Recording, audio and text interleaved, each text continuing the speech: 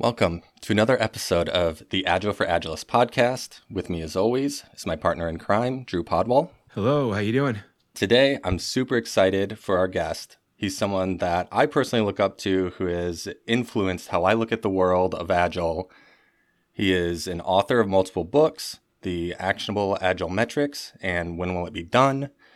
He is the co-founder of ProKanban and Actionable Agile, and he co-created Scrum's Professional Scrum with Kanban class. And he's a co-creator and co-host of the Drunk Agile YouTube series. So without further ado, Daniel Vacanti. Brad and Drew, hey, thanks so much for having me on. We've had this on the calendar for a month or two or something. I've really been looking forward to this. I'm glad we were finally able to make this happen. So thanks so much. Yeah, absolutely. I've been looking forward to this conversation. So I first met Dan, 4 or 5 years ago now. It was one of the very first ever professional Scrum with Kanban classes. And up until that point, all I had really heard in the industry was talk of Scrum and SAFe. And that was kind of the argument. And I remember sitting there thinking I don't know if you always need to work in a sprint. I don't know if you always need to have all these events. And just kind of challenging my perceptions at the time. And I remember when I would share these with some of my colleagues, they were like, "You're crazy. Don't talk about that." Or are you sure that you're in the right industry? And all these things that really made me question it. And it wasn't until this class where the Scrum.org trainer, Summer Lawrence, and Dan, they really challenged my perceptions of what the Scrum Guide truly says. And it's changed since then, which also was kind of mind-blowing a little bit. But also just kind of challenged those perceptions. And I feel like, Dan, you were maybe a little bit careful in that, well, we're here for Scrum, so how can we work this in the Scrum? But one of the things that I think really influenced my beliefs and my thoughts going forward was, why would we stop the flow? And that really got me thinking about the processes that we impose on ourselves in the Agile world. And so I would love to talk a little bit about that, and of course talk about Kanban, since that's kind of your tool and trade. My first quick hot take is I don't know where Agile picked up this idea, and I'm going to use Agile as a blanket term, but I think it applies to Scrum. I think it applies to SAFe. It doesn't apply to Kanban. We could talk about whether Kanban is Agile or not. That's a whole other philosophical conversation. But where maybe traditional Agile or whatever you want to call it picked up this idea that you have to time box your way out of complexity. We've known for hundreds of years, I would argue, that doesn't work. That variation, in process, cannot necessarily be time boxed or certainly easy time box. And by time boxing, you're probably introducing more complexity than you're solving for. But somehow in Agile, it got taken as written, right? Taken for granted that's just what you do, right? And I would argue it's absolutely I shouldn't say absolutely. It's most likely what you shouldn't do.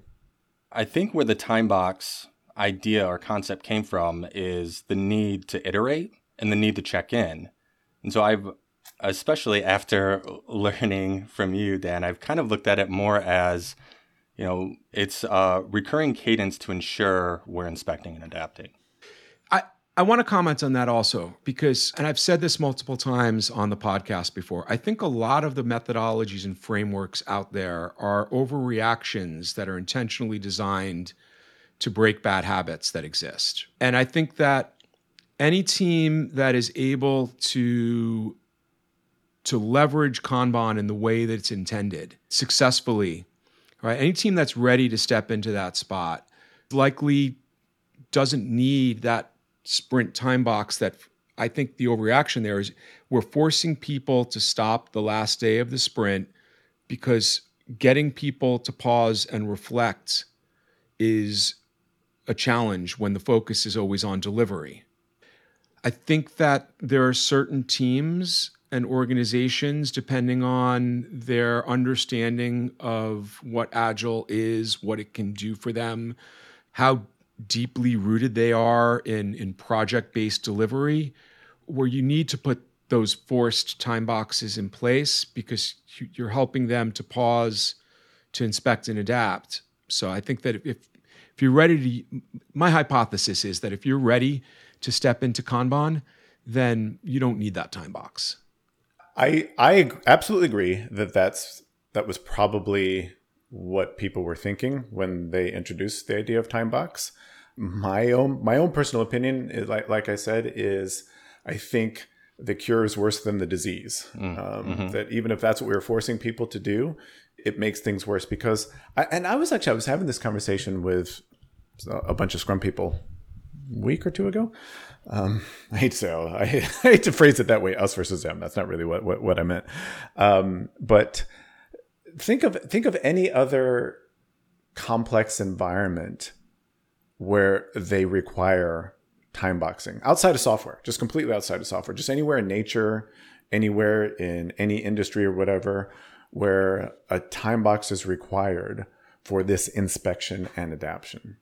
I was really, really, really struggling to come up with good examples. Most people will bring up like some type of sports analogy, but if you look closely, and I'd be willing to bet, I haven't seen this, but I'd be willing to bet that within the rules, that heat is not a hard time box. Like that there is some variation that can be introduced, whether it's weather, whether it's some other type of conditions, whether it's injury, whether it's, I don't know, whatever it is, that there's some type of conditions that will vary from time to time the length of that heat. It's not always exactly, say, 30 minutes and not always exactly. That's kind of my point is, because of variation, natural variation in the world, to say that everything has to always exactly fit in within a 2-week fixed time box is arbitrary at best. When I compare it to people who are highly organized, really good at managing their time effectively, they have a great balance in their life of work and play to a degree where they could sustain the pace that they're working at pretty much indefinitely and are working at a very high quality, whether they're writers or athletes or whatever it is. I think that to me what stands out in those cases is that those people have already a mindset where they've created a habit that works really well for them, and as a result they don't need the externally imposed time boxes, right? They have good self-control. They're able to self-manage their time. And to me, my assumption has always been that Kanban works really well for people who already work in that way, that already think in that way. And that what we're adding into the mix now are the metrics of being able to visualize where their work is at any point in time, be able to manage or measure flow, lead and lag time, cycle time, which then give those highly organized people already the ability to pause at their own choosing to reflect, inspect, and adapt.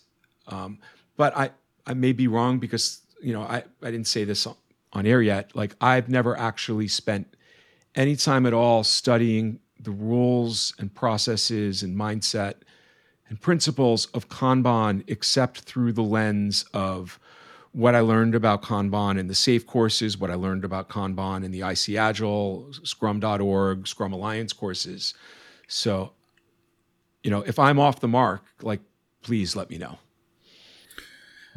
I mean, I wouldn't say you're off the mark. The way I usually approach it is like this. If the time box is meant to be a strict structure where we pause and we're able to, reflect and inspect and adapt, I would argue that, and let's talk about Scrum for a second. I would argue whenever any single PBI is finished, that inspection and adaptation should happen.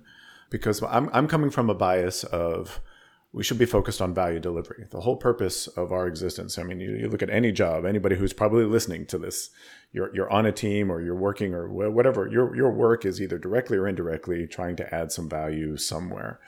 That's what people pay us for, right? And so if you focus that way, and by the way, this isn't necessarily in conflict with what Scrum says, but I would say every single PBI, if that's valuable, when every single PBI finishes, that's when we should inspect and adapt. And so even if we're talking about creative people, if we're talking about engineers, if we're talking about that engineers aren't creative, that principle applies.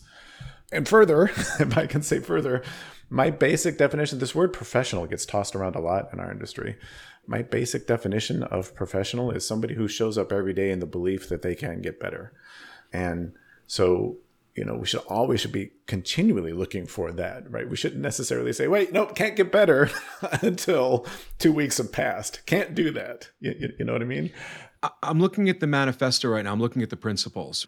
How does the idea of a time box supported by the manifesto, and how is it not supported by the manifesto, right? And so delivering working software frequently from a couple of weeks to a couple of months with a preference to the shorter time scale. Well, a time box of a sprint being 2 weeks is a much shorter time scale than a project that gets released 6 to 9 months or 12 months or a year and a half or never later, right?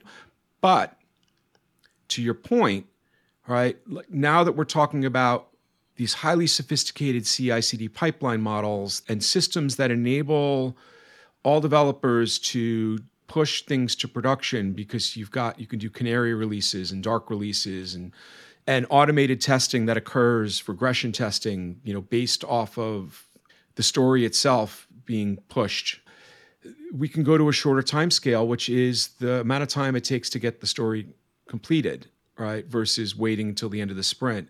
The other side of it that I'm looking at is build projects around motivated individuals, give them the environment and support they need, and trust them to get the job done, right? By saying, no, a sprint is 2 weeks, we're not specifically allowing them to self-organize. And I think that what we're reacting to is the idea that if we allow them to self-organize too much, they're going to go back to waterfall. And I think this is another example of overreaction. And it goes against the principles of respect for people and culture, which I know is not an agile principle. It was one of the SAFe principles, but I always think that's a great principle. But I think there is some truth to that, where it's like we don't trust the team to know how to effectively work. And that's why someone like myself has a job, right? Because teams don't know how to effectively work. But I think the reality is that it's more of a leadership issue.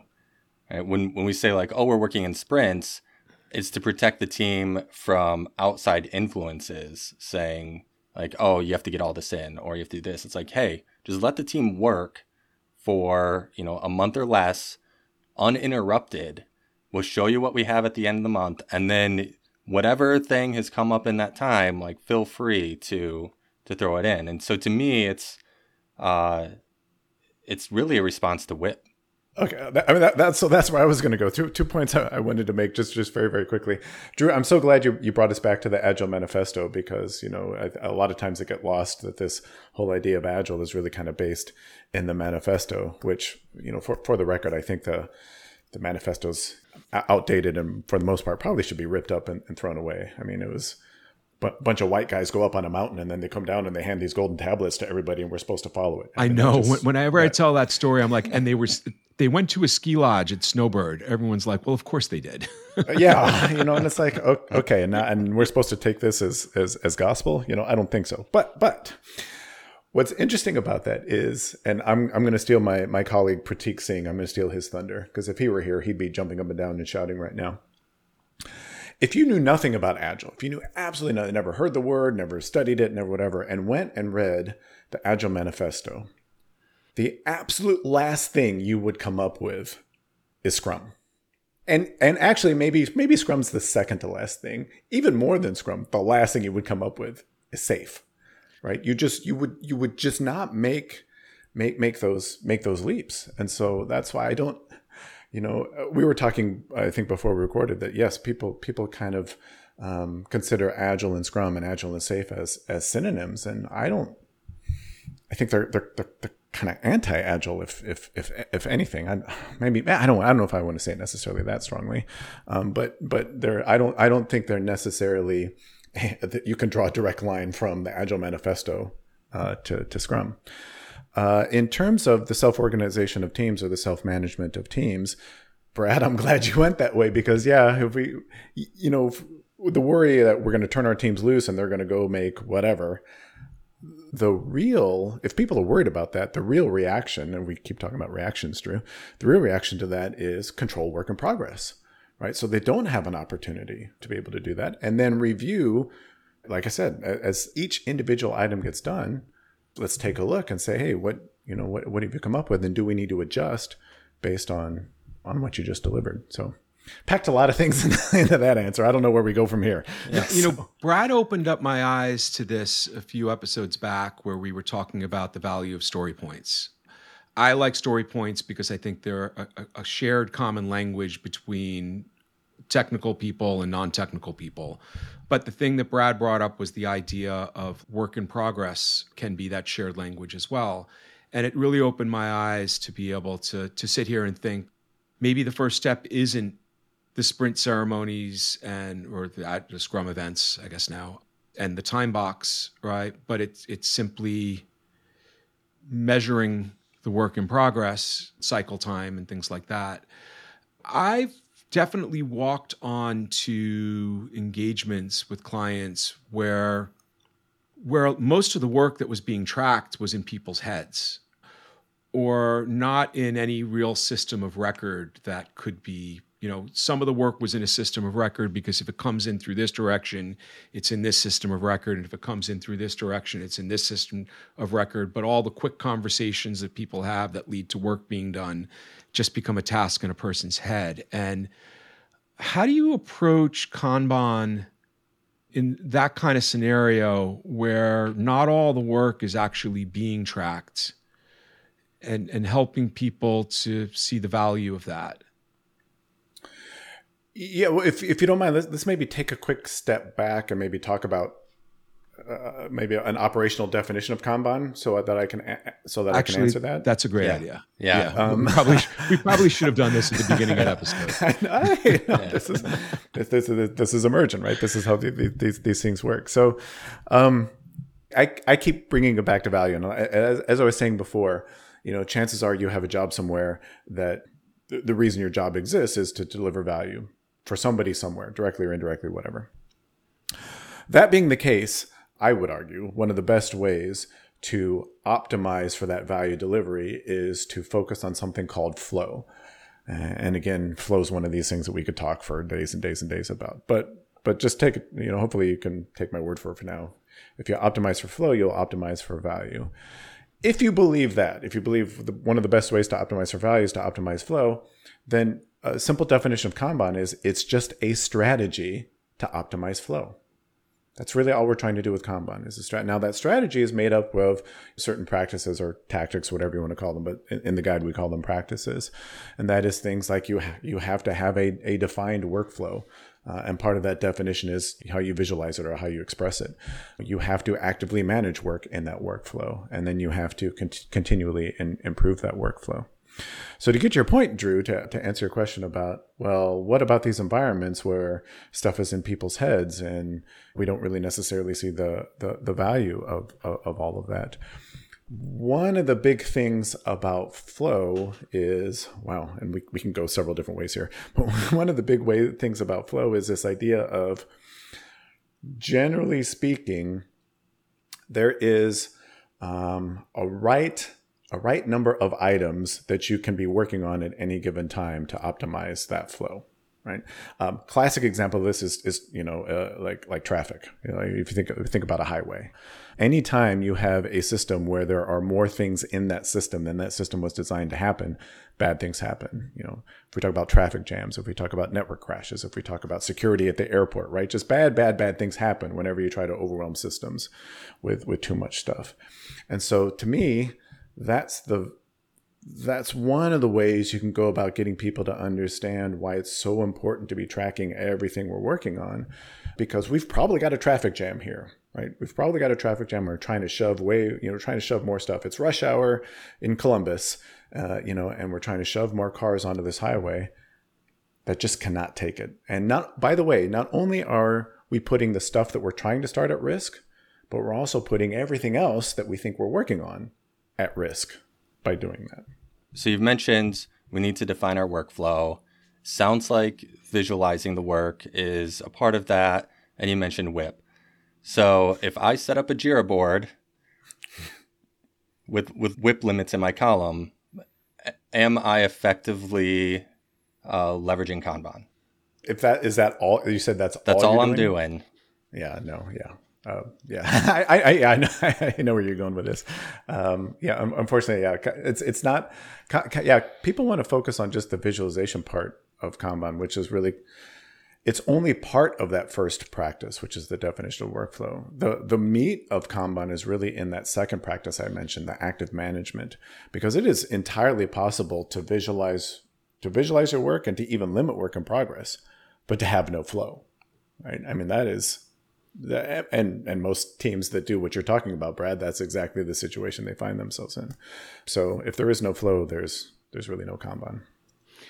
So to extend upon that real quick, right? One of the other things that I like as a tool for me as a coach with Scrum is a time box helps to guide the team towards, and I would use the size word, but I don't specifically mean size, numerical value size. I mean complexity, risk, uncertainty, what we know about it, is to create stories that limit the amount of complexity, risk, uncertainty to a degree where we can likely get this done and not have it get to a point where it just keeps on rolling and getting slower and slower and slower and slower and slower. How do you go about that in Kanban? There's this idea in flow that within an acceptable level of variation, because you're not going to be able to get everything to be the same size, right? I mean, that's not what we're going for at all. And by the way, I love all the dimensions of size that you're talking about. We're talking about complexity. We're talking about duration. We're talking about risk. We're talking about all this stuff when we say size. I love how you phrase that. Within an acceptable level of variation, there's this idea of a right-sized item that can flow through our process. One of my favorite examples to kind of illustrate this is a wood chipper. And anybody who's seen the movie Fargo knows what I mean when I say wood chipper, right? And if you haven't seen it, go see it. Spoiler alert. But anybody who's used a wood chipper knows what happens if you try to shove a branch or a log that's way, way, way too big for that wood chipper. What's going to happen? Right. Likewise, though, if you picked up a whole bunch of sawdust and tried to shove that sawdust into the wood chipper, what happens. So there's this idea of, like I said, within an acceptable level of variation of items flowing through your process. Once you kind of understand that, then the way the Kanban handles the problem that you're talking about is there is an expectation. We set what's called a service level expectation, but there's an expectation of how long it should take an individual item to flow through our process. Now, not to get too deep into the weeds, but it's a probabilistic statement, around what that time range should be. But the way that we prevent items from getting too big, like what you're saying, is by focusing on that work at the item level, not the time box. We don't say, hey, we don't want something to be too big for this particular time box. We say each individual item that flows through our process, we ideally it should be within this kind of range so that it can flow through, again, like the wood chipper, right? Or I don't know, plumbing, although I hate to use plumbing metaphors with flow because that gets pretty weird pretty quickly. Yeah. So I consider myself a product person, and I think anyone who's an agilist should be product focused at their core, at their heart, because it's all about delivering value. And that's something you've said multiple times now, Dan. And when I think about these practices a little bit and kind of how we approach teaching teams about limiting WIP or breaking down stuff smaller, it's like, whose job is it to define what the team is working on and whether or not it's valuable and how big it is or how little it is and how we iterate it and what the MVP is? To me, that's whoever's responsible for providing the requirement guidance to the team. And this is something that I focus on a lot as a coach, is I spend a lot of time usually with a product owner, because usually it's in a Scrum environment, or a product manager if they're not necessarily defined by the Scrum guide. A lot of these things I feel like are almost a Band-Aid for not having someone in that role or someone who has the appropriate training and understanding of delivering value. And I'm curious, your thoughts on that, Dan, as well, especially when we talk about flow and the items going through the board. Like, who's deciding, right? Like what they work on and when, priority, and then are the items like value focused, or do you track tasks, like engineering tasks as well? What's kind of the guidance around that? Let me answer the last one first, and see if we can back our way into the other questions. Again, kind of by definition, every item that is in your flow system, in your Kanban system, is an individual, discrete unit of value. That is the expectation. If it's not valuable, if it doesn't represent some value somehow, some way, it shouldn't be on my board, shouldn't be in my system. Get it out of there. So that's kind of foundational. And by the way, in the guide, we call those individual units of value work items. The generic name for it is work items. It's fairly analogous to PBIs in Scrum for the most part. So that's the first thing. Yes, I mean, if it's not valuable, shouldn't be on the board. And by the way, that's at whatever level of the organization we're talking about. We could be talking about at the story level. We could be talking about the feature level. We could be talking about the epic level. We could be talking about the initiative level, whatever level, right? Because there's flow at all those levels. And arguably all these flow principles should be involved with all of that as well. Maybe you can bring me back and we can talk about scaling and all that. That's a whole different thing. Okay, so now the first question you asked, Brad, to set that all up, you were saying, help me remember, what was the first part of that? To me, a lot of these problems that we talk about as far as prioritization and working on too many items all kind of boil back to who's asking them to do the work, who's providing the work to them. Right. And again, this is, not to beat this drum too much, but this is one of the problems with time boxes, because I think product owners are incentivized to try and shove as much stuff as they can into a sprint, because they don't know when they'll get an opportunity again, right? If I don't get my thing now, if I don't get my thing prioritized now, if I don't get my thing started now, who knows when I'm going to get it? So they're kind of incentivized to kind of push. I'm not saying product owners are bad people. I'd probably be doing the same thing if I was dealing with an unpredictable process. I'd probably be behaving exactly the same way.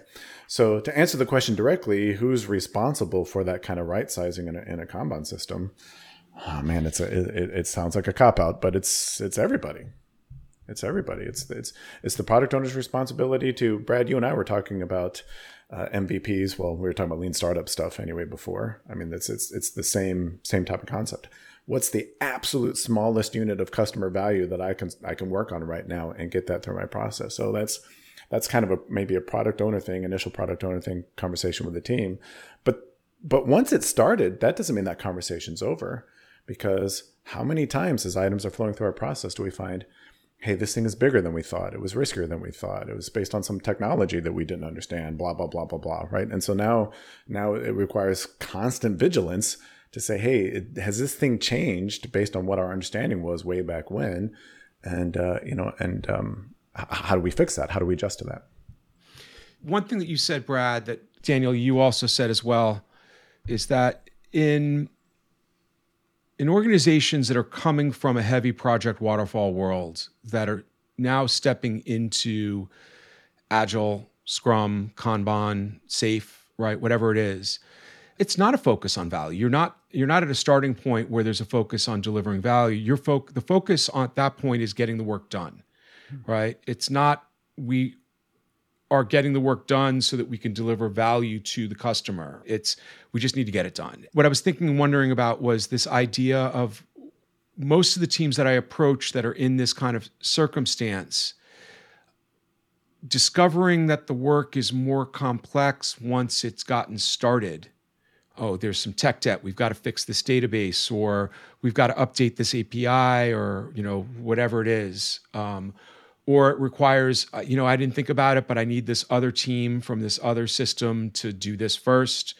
That is accepted as the cost of doing business, or in the status quo. The engineer, typically from that standpoint, is kind of accustomed to working in that way and doesn't know that they can push back and request deeper refinement, or even let's slot a spike for this one. And I find that the product owner is okay, especially product owners that don't have a technical background. Product owners that have a technical background are absolute rock stars, right? They're willing to roll up their sleeves and really like dig in with the teams. But the ones that don't, I feel like they shy away when things get a little bit too technical, and it's easier for them to say, well, yeah, that's just the cost of doing business. That's the way the team needs to work in order for them to figure out the story or the item. And I know that like when you look at flow, right, that will expose that we've got something going on here because this thing has been stuck in progress for an extremely long time. And now that should create an opportunity to talk about it, to figure out, what could we have done differently before we drag this from, new to in progress? Or like, I know how I go about doing that with Scrum. How do you go about calling attention to that in a way that enables people to see the value in exploring? If we did this differently, we could reduce the amount of times that we discover something this late in the game. Again, if I bring it back to flow, my answer to that is usually, well, it's two things. It's the service level expectation that we talked about before. It's like, hey, we know that 85% of the items that flow through our process should take 12 days or less. We know that, right? Based on our past data or whatever, we know 85% of our items, right? I'm just making this up, right? So what you do is you take that information and the metric, the most important, most fundamental, most important metric in Kanban that nobody talks about, right? Everybody knows about cycle time. Everybody knows about throughput. Everybody knows about work in progress. But the metric that no one ever talks about, that is the thing that makes it all work, is this thing called work item age. And that is, how long have we been working on this thing? And most importantly, how long have we been working on this thing compared to how long it's taken us to complete stuff in the past? Because that's the trigger for these conversations that you're asking about, Drew, to happen. If we know that things should get done roughly between 1 and 12 days, and this thing's in progress, has been in progress for 10 days, and is nowhere near getting done, well, hopefully we had a conversation much earlier than 10 days, but now we know, hey, this thing is not flowing the way that we expect it to. There's something different about this thing. So what do we need to do? Do we need to break it up? Was it not defined properly? Do we need to swarm on it? Is there some external dependency that we didn't know about? Is it even still valuable? And should we still be working on it? And if it's not, kick it out of the process, right? It's age, the metric of age that prompts, in my humble opinion, not so humble opinion, prompts those types of conversations. So I do want to shift just slightly. We've said the word valuable a ton. Valuable. And so I want to prompt you, Dan, because one of the things that I was taught early on as a product owner, even as a BA, was all stories should follow invest. Mm-hmm. And it wasn't until I met you that you kind of challenged that a little bit. And you kind of said like, well, what is value? And I know I don't know if you personally did this, but you taught me first and kind of steps there. So can you unpack that for our listeners? So first came about conversations with both Pratik Singh and Becky McNeely, a couple of people that I worked with at Ultimate Software. And yes, and I've fallen victim. Thank you for calling me out on this, because I've fallen victim to this in this conversation. Every time that I say value, in my head, what I really mean is potential value or possible value, because we don't know. We do not know what value is until you've actually handed off to the person that we're building it for, and they tell us whether it's valuable or not. Now, turns out there's even some complexity on how they tell us if it's valuable or not. But that's, again, are we making a list of all the other topics that we need to cover some other time? Yeah, we'd love to have you back. We'll cover them all. Yeah, absolutely. Yeah. So and this is why in invest, the V in invest is for valuable. And I don't necessarily disagree with that. Yes, we should be thinking about, what we think is valuable, what we think is valuable. But easier, potentially more tangible, potentially more pragmatic way of thinking about value is, what's the absolute smallest thing that we can deliver that will give us feedback? Because that's really what we care about. We get it in the hands of our customer, and our customer tells us whether this thing was valuable or not. It's that feedback is really what we need, because we've talked several times about inspection and adaptation. You really probably shouldn't be doing that in the absence of both data and customer feedback, some type of context. So that's what the F, if we talk about converting invest to first, that F is really feedbackable. I don't know. That's not I don't think that's a word, but hey, we're playing fast and loose with the English language. Who cares? The I, independent, is still right. I shouldn't say still right. It's still useful. The R stands for, Drew, this is what we've been talking about. R stands for right-sized. This idea that items should be, the flow through our process should be right-sized.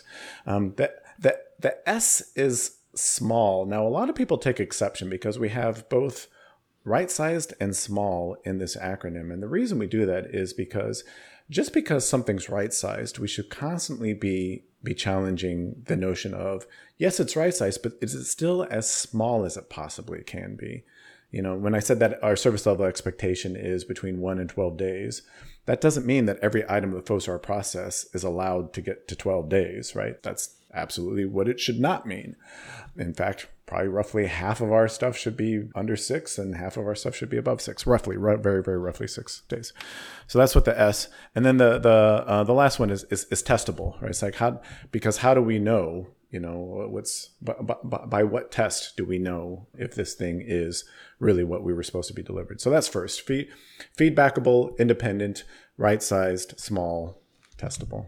By the way, I'm not saying, when we say, I just have a preference for first, I'm not saying throw out invest. I mean, I love the idea when people are first starting out defining PBIs or stories or epics or features or whatever, the idea of invest. I mean, I just think it's wonderful. People get too hung up on the value piece, I think, which is why we're like, don't worry so much about value. Worry about what's the smallest thing that we can deliver that can at least give us feedback. A couple of things come to mind when you're saying this. One is it's helped me to realize something that's kind of always irked me is in invest, N being negotiable and S being small, right? S is small, right? Mm-hmm. Those two are actually at odds with one another, now that I'm thinking about it. If you intentionally want to make something negotiable, you're probably going to make it bigger. And if you're also trying to make it small, then how do you make it negotiable?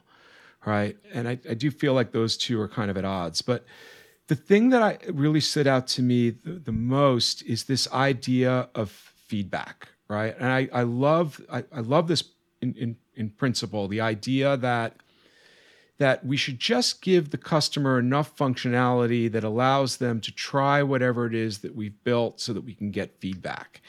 And the thing that always gets in the way of that seems to be that customers who aren't well educated in agile principles, they just want done. They don't want testable or feedback. They want done. And I've worked with teams and I've helped them to realize, let's slice this functionality so that it works for a subset of customers in a way that like from a scheduling perspective, right? Well, sure, they're going to want to schedule every single type of content, right, at first. But if we give them the ability to just schedule the most frequently scheduled content, that will give them that value and that will enable you to get feedback so that when you build out the rest of the scheduling features and functionality, it will be better than it would be if you just rolled it out all at once.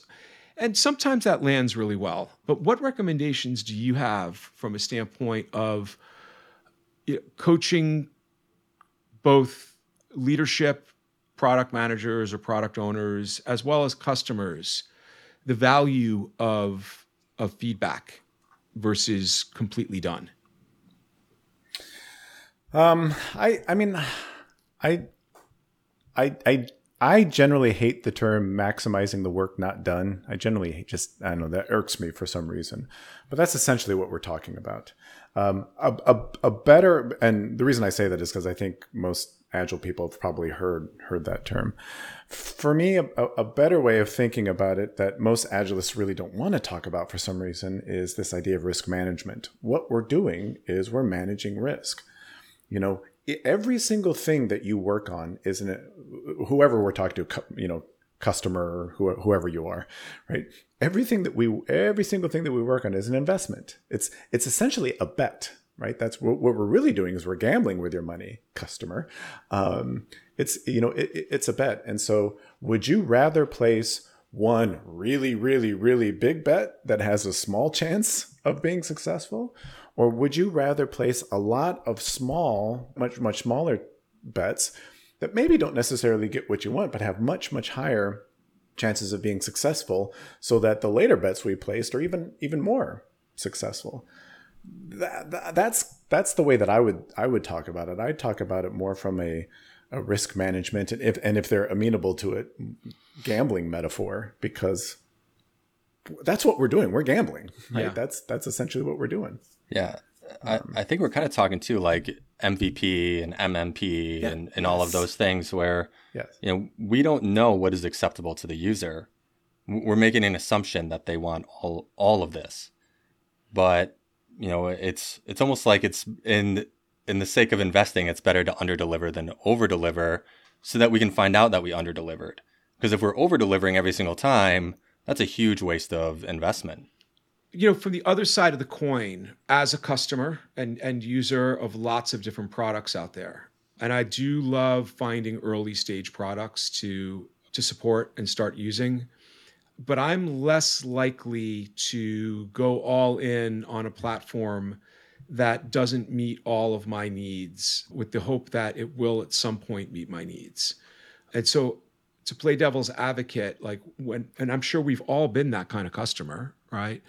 So I do get the idea of the fear of leadership, of product owners worrying about if we give them too little, then they won't actually adopt, right? They'll try it and they'll walk away, But there is a balance that you can strike that gives them enough to latch on. And if we're leveraging Agile, Kanban, or Scrum, we can trust that we'll be able to deliver additional value incrementally over time, especially if we're paying attention to the flow-based metrics and work in progress, then it allows us to pivot and get the right value done. Well, you mentioned earlier, Drew, like canary releases, and we have feature toggles and that. And so like our conversation with Diego, I think last season now, right, where it's like, find your early adopters. Find the people that are worth getting the feedback from, that want to give the feedback, and then roll out the more marketable product to the larger audience base.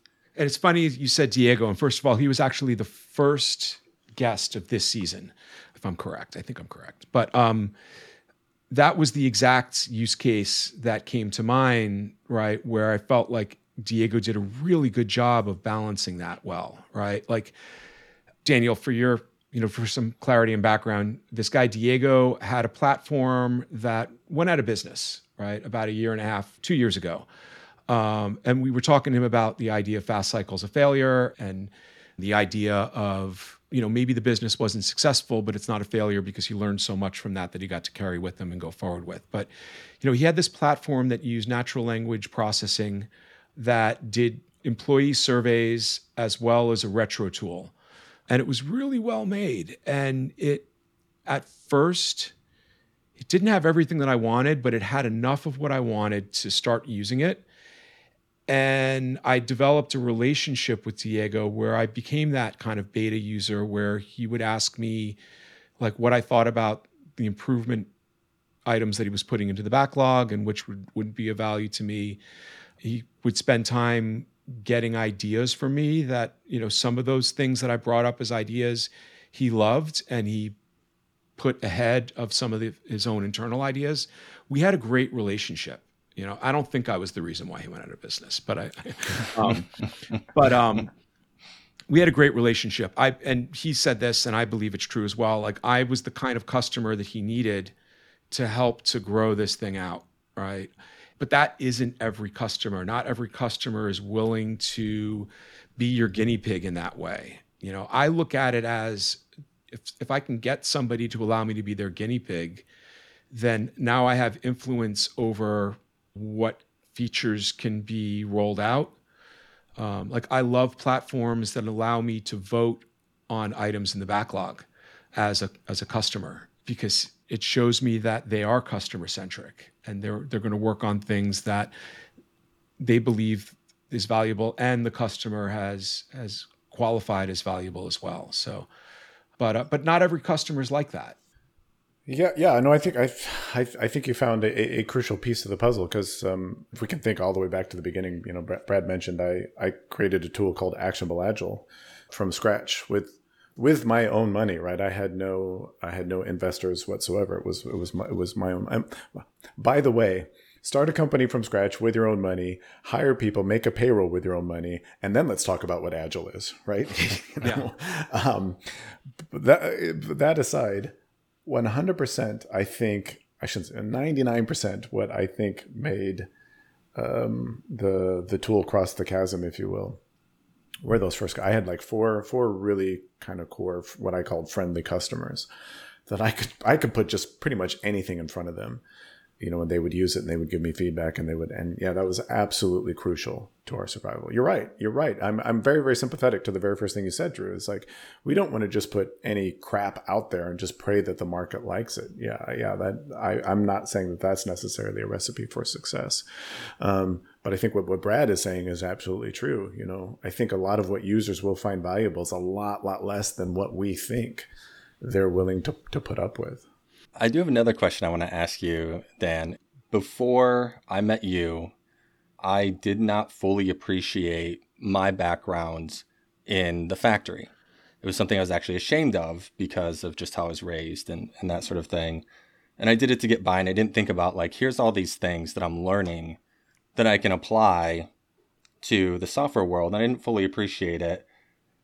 And in your class, you're talking about Kanban, and I was trying to wrap my head around what I knew as Kanban and lean manufacturing. And so I was asking you some clarity questions on that. And you thought it was really cool that I had worked in that space before. And that took me off guard, or it took me by surprise. That was really changing for me, I feel like, and like healing and like being like, no, this is a part of me and this is awesome. This is cool. And like, let's lean into that figuratively, I guess, and literally, pun intended. But one of the things that's always kind of been a question for me is we talk about Kanban in the software space, but we don't talk about lean as much. And Kanban is a tool for lean. And so it's kind of weird to me, and it's always been weird to me, that we talk about Kanban and not lean. And so I'm just curious your thoughts on that, and like, are lean principles something that you also promote with Kanban? Yeah. Both of you asked just really, really great questions. And I never know where to start when I answer. First of all, the whole manufacturing versus software, manufacturing versus knowledge work thing. I hope I don't come across, I probably come across as this like angry old curmudgeon, right? That I just hate everything and I'm just railing against the world. And I guess I kind of am. I don't pick up on that at all. Like, okay, right, I have thanks. not picked up on that at all in this conversation. Okay, yeah, just put that in a loop. Would you just put that one sentence in a loop for me? Sure. But it's one of my major frustrations with Agile is the whole not invented here thing, and it's like, that's what I was talking about before. A lot of the problems that we're trying to solve have been solved, and they weren't solved 20 years ago. They were solved 120 years ago, 220 years ago. A lot of these problems have been solved, but the whole dismiss of, well, we're doing software and we're doing knowledge work and that's manufacturing, and right. And I just, that kind of stuff just drives me nuts, because it's like, if somebody has already solved a problem that I'm trying to solve, why wouldn't I at least try it? You know what I mean? Or explore it or something, right? So to get to the crux of your question, Brad, I hate, and I want to go on the record for this, I hate the word Kanban. I hate it. It's the worst branding ever. It's awful. And, if you're going to ask me what I would choose other than that, I don't know. just to preempt that question, I really don't know.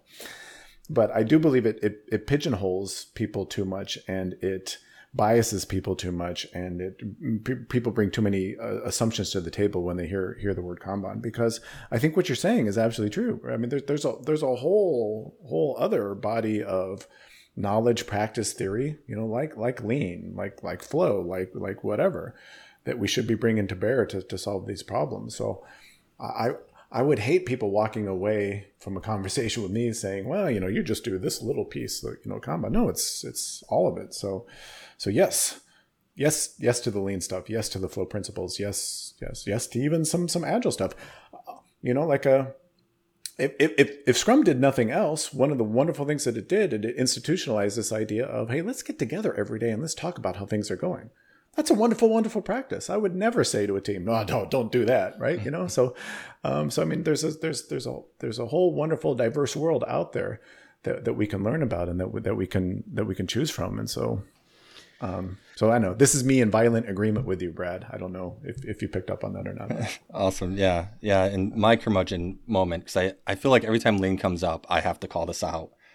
You always do. I always do. Yeah. Like, I'm not talking about Six Sigma when I say lean. Like, it's fun. I think Drew and I early on had a conversation. I'm usually pretty respectful of all like bodies and organizations, institutions. I try not to speak poorly about like PMI or SAFE or any of them. The only one that's like, chip on my shoulder is Six Sigma. Like, I really, really dislike DMAIC, and I really feel like it's opposed to lean. Like, when I talk about lean, I'm talking about Deming. Deming. Thank you. Yes. And hopefully Short before that, but Six Sigma is a perversion of what Short did. It's a complete perversion of what Short did. Wow, that's okay. Yet add this to another topic, Brad. Right? Yes. Along those lines, the only one that I'm like really anti is PMI, because I feel like it has taken the agile principles and it's figured out a way to wrap it in a project still. And like we all know that like you can't wrap like tofu and like all of the healthy ingredients in the world in bacon and call it a health wrap, But what I want to ask you though is, what are the Kanban events? And are there Kanban events? Are they so there's no Kanban events. So how do you go about preparing a story so it's ready? Like when a product owner brings something of value and says, these are things that are of value that I want to put into your backlog, and now the discussion needs to happen. Are you saying that just happens randomly, or does it always happen on the same day? I'm saying that's probably, I mean, depending on the context, right? I mean, context is queen, right? Everybody says I prefer context is queen, not context is king. I'm saying that's probably, remember we talked about defining our workflow? That's probably a step in our workflow, right? I've never really understood refinement. You ask 50 different Scrum people what refinement is, and you get 50 different answers. Now, that's not necessarily a bad thing, but I just never really, it's like if we're getting together and we're talking about something, that's work in progress, right? We're taking up team capacity. We're spending money. That's work in progress. By the way, I love Don Reinertsen's. This is an ideal definition, by the way. But Don Reinertsen, if anybody out there has never heard of Don Reinertsen, Don is literally the Don of flow. If you don't know Don Reinertsen, you got to go read his stuff, in my humble opinion.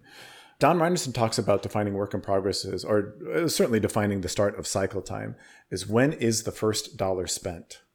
And so, if we're getting a bunch of people together talking about, we're spending money, and that's work in progress, and we probably should be tracking that thing, I feel like the way that I do it is a little bit too complex, but I've always tried to create a team level workflow that includes a product owner's ideation and story development, as well as a stage for refined, and then sprint backlog, right? To me, the biggest lost amount of time is not when a story goes to in progress to the point when it gets done, even if it took 3 sprints to actually get that story done. The biggest time suck is in the stories that are getting done within a sprint that take 3 weeks to actually refine. But we don't see that because if you're not tracking the amount of time it takes from a story to be starting to be written to a story to being ready to go into a sprint, then you don't realize that you're just, eggs on the left, eggs on the right at that point. Yeah. Well, getting back to lean, this is why I lean on just in time, so much, because I think that's, for me, that's what you're highlighting. Whenever anybody talks, I just translate it into flow terms in my mind. But that's what you're talking about, is this idea of just in time, because we want to minimize the amount of time from when we're initially ideating on something, if that's a word, to when it's actually hitting the team's, say sprint backlog. If that part of your process takes 3 weeks or 3 months or 3 years, well, by the time the team picks it up, what are the chances of that thing still being valid, or any assumptions that we made in refinement still being valid or whatever? So, for me, I don't know. Based on what I understand, I don't know that I would necessarily call the process you're explaining as overcomplicated. I would say maybe that's a necessary, visualization for us to understand how many things are we really working on right now. And hey, why are we trying to refine this one thing when we've already refined 50 other things? Why is this conversation even happening? When I say overcomplicated, it's that I feel like I've never dialed in the stages to a degree where it actually creates the kind of measurable outcome that I'm trying to achieve. And along those lines, right, the best part about this episode for me is that it's helped me to realize that, yes, I've specifically sat in DevOps courses, and I've specifically sat in Scrum courses and in higher level coaching courses. And even I've taken my ICF, ACC for professional coaching. But that the only time I've ever learned about Kanban is when it was part of the curriculum, and that it's high time, right? I'm realizing there is value to just taking the time. And so what I'm wondering is, could you maybe talk about, like, for the Scrum Masters that are out there, for the Agile coaches that are out there, for the Enterprise Agile coach? I'm sure there's a lot of Enterprise Agile coaches that have never actually sat in a Kanban course before. Why is it valuable for them to actually understand Kanban from the horse's mouth?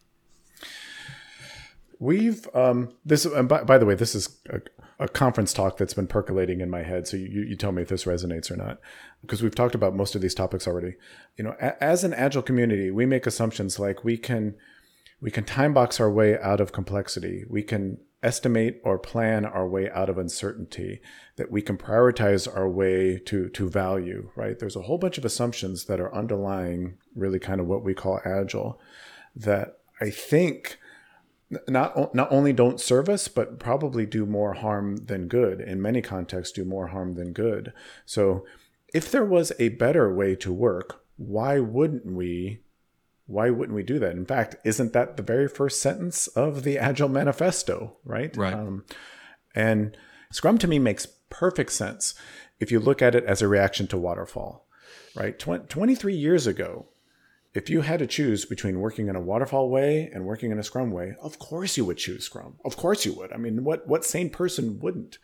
But Drew, I think you were talking about this, and Brad, you mentioned our way of working has changed so much in terms of, continuous integration. 23 years ago, how many people were doing continuous integration? But now, how many people? Now they look at you sideways if you're continuous deployment, the rise of DevOps practices and all this stuff.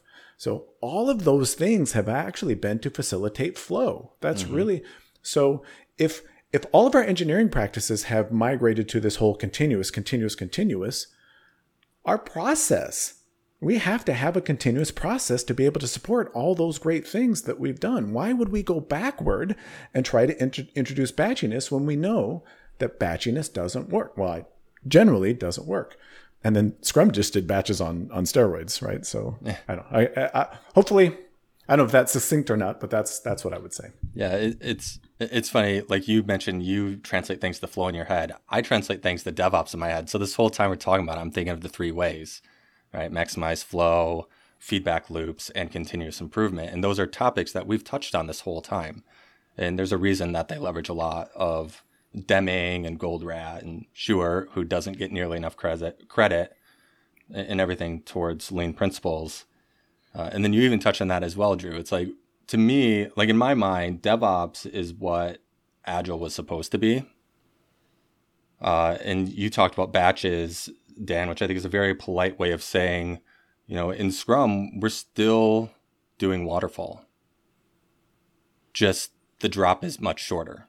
I keep on going back to this quote because it really just grabbed my heart and shook it. When Todd Hallowell, said that methodologies are a great place to start, but a terrible place to finish. I think, Daniel, your point is, well, why would we start there if we could start here? And I think I need to learn a little bit more about Kanban from like my steering wheel analogy to be able to drive the car with that steering wheel. So I want to say thank you because I think that this has been a really fascinating and eye-opening topic. All these times that I'm like repeating things back to you and you're like, Drew, I already know this or whatever, right? These are me kind of like putting some of the concepts together and having these aha moments. I love having aha moments on these podcasts. But yeah, this has been great. So Dan, I want to learn more about Kanban. Where should I go? Yeah. Shameless plug time of the pod. Thank you for the opportunity for that. I think, as you mentioned at the beginning, I co-founded an organization called ProKanban.org, and our whole reason for existence is to create a diverse, a safe, inclusive community where people can come learn about Kanban. So if you literally just go to ProKanban.org, go to that URL, you'll see a whole bunch of stuff. Join our Slack community. It's just a wonderful, wonderful, wonderful community. Like I said, a wonderfully safe, diverse, inclusive way to learn about this stuff. So start there, connect with me on LinkedIn, hit me up. I'd love to chat with all of you. So, and I guess while I've got the mic, I just want to say thank you so much to Brad and Drew for the invitation to be on here. I've loved this conversation. I wish we could go 2 hours more or two days more. So thank you so much for the opportunity. And by the way, Drew, don't thank me. Thank Deming, right? Thank Reinertson. Thank John Little. That's. I wish I could say I came up with all this stuff, but for the most part, I didn't. Well, I also captured the topic of how to define value. I do think that would be a great topic to just revolve an entire episode around. And I would love to dig into like Little's Law and how to optimize flow and things like that. That would be a great topic to continue on. So we definitely want to have you back. I can't wait. I cannot wait. Brad said he didn't want to. He slacked me on the side saying, I'm so glad this conversation's over. We all know about such Brad. A mistake. Yeah, such a mean person at heart. It's true. Well, thank you so much, Dan, for joining us. Definitely gave me a chance to geek out a little bit and love the conversation. And as we're saying, hopefully more episodes to come. Anything else that you would love to share before we wrap up this episode? No, just like I said, just keep learning. Don't necessarily take my word for it. Don't necessarily take Brad or Drew's word for it. Just kind of keep learning and keep looking this stuff up for yourself. Remember, I like I said, I think professionalism is the belief that you can improve every day, and I think each one of us can improve every day. So, thanks for that. Well said. So give us feedback. agileforagiles.com, podcast at agileforagiles.com is our email. Like always, we'll share the links to Dan and to ProKanban and anything else we mentioned in this episode. Thank you all for listening. Thanks, everyone. Thanks.